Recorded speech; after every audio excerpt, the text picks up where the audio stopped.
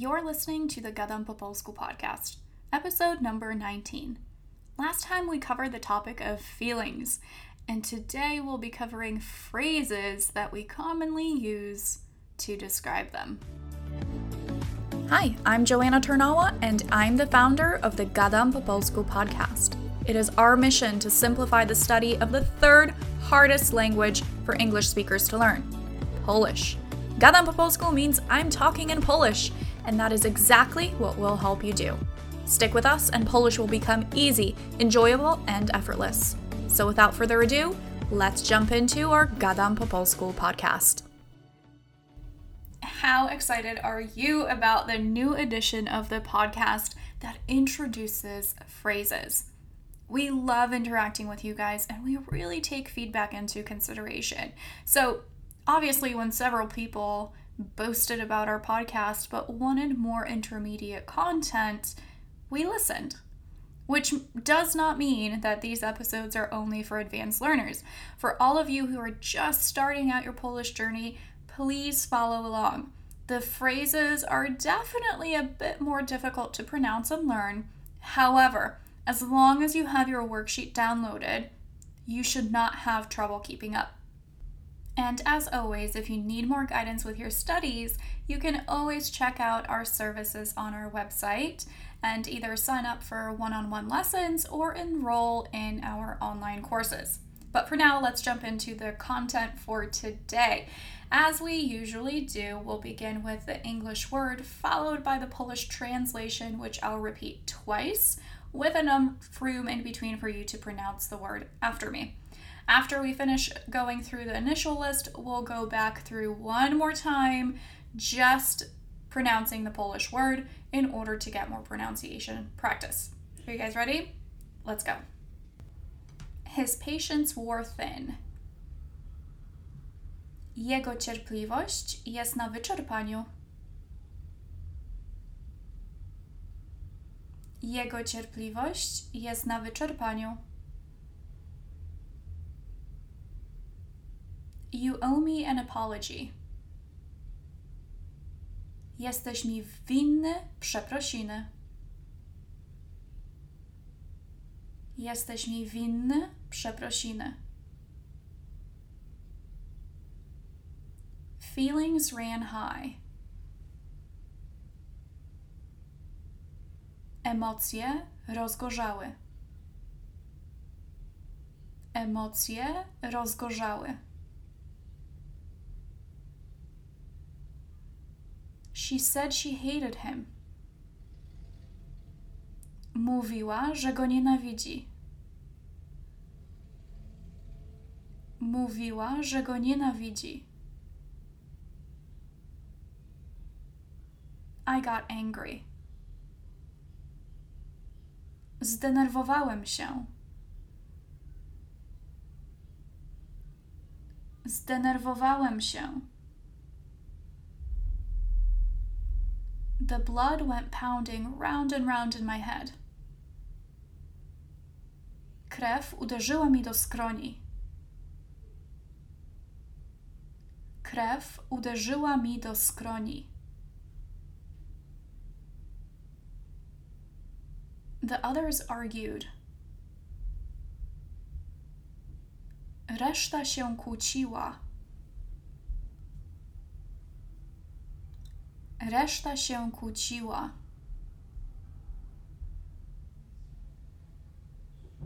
I measured him up and down. Zmierzyłem go wzrokiem. Zmierzyłem go wzrokiem. There is nothing to fear. Nie ma się czego bać. Nie ma się czego bać. I am not scared of you. Nie boję się ciebie.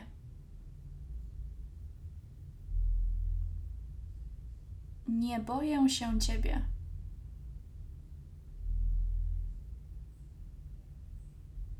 She is terrified of spiders. Strasznie się boi pająków. Strasznie się boi pająków. I am not sure. Nie jestem pewny. Nie jestem pewny. His hair stood on end. Włosy stanęły mu dęba. Włosy stanęły mu dęba. She was shaking in fright. Drżała ze strachu. Drżała ze strachu. I hurt her feelings. Zraniłem jej uczucia. Zraniłem jej uczucia. I fell in love with her. Zakochałem się w niej. Zakochałem się w niej. They loved each other very much. Bardzo się kochali. Bardzo się kochali. He remained the love of her life.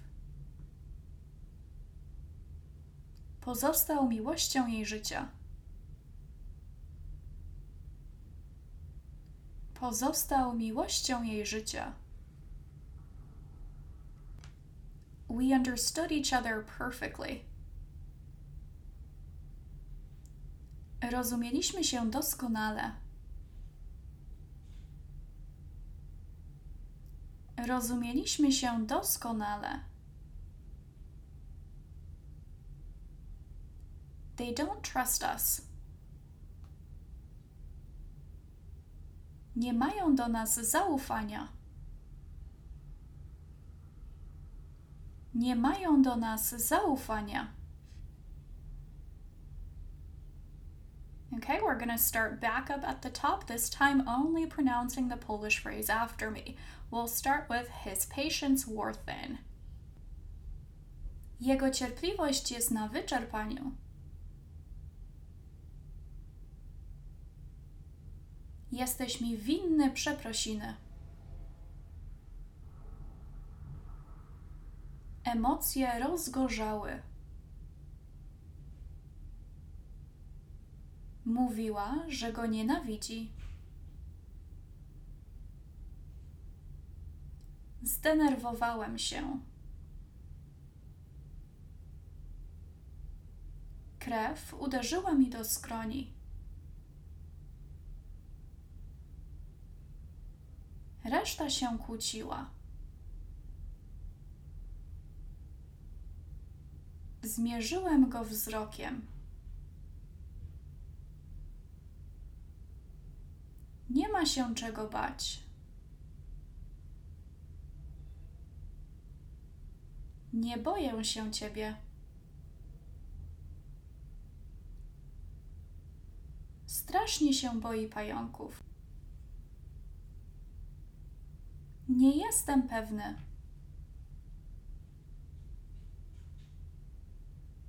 Włosy stanęły mu dęba.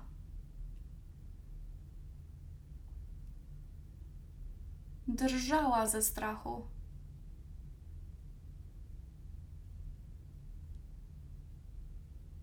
Zraniłem jej uczucia. Zakochałem się w niej. Bardzo się kochali. Pozostał miłością jej życia. Rozumieliśmy się doskonale. Nie mają do nas zaufania. Great job on your second phrases episode. Hopefully these modules are serving you. We would love to hear your feedback, which you can submit directly in the comments below. Or if you would like a special episode dedicated to you, you can go ahead and submit your podcast suggestion on our website, which is gadampopolsku.com. This feelings episode was recommended by Brianna from New Jersey, who is learning Polish to better communicate with her husband. Thanks for tuning in, everyone, and I will speak to you next time. Congratulations to you for tuning in to the Gadam po Polsku podcast. You are on your way to proficiency in the Polish language, and I think you deserve a big pat on the back for putting in the effort. Learning Polish is a mighty task, but it also brings mighty benefits. Whether you are learning to prepare for travel, work, or to communicate with loved ones, I am impressed with your dedication. We are here to make the journey as simple as can be.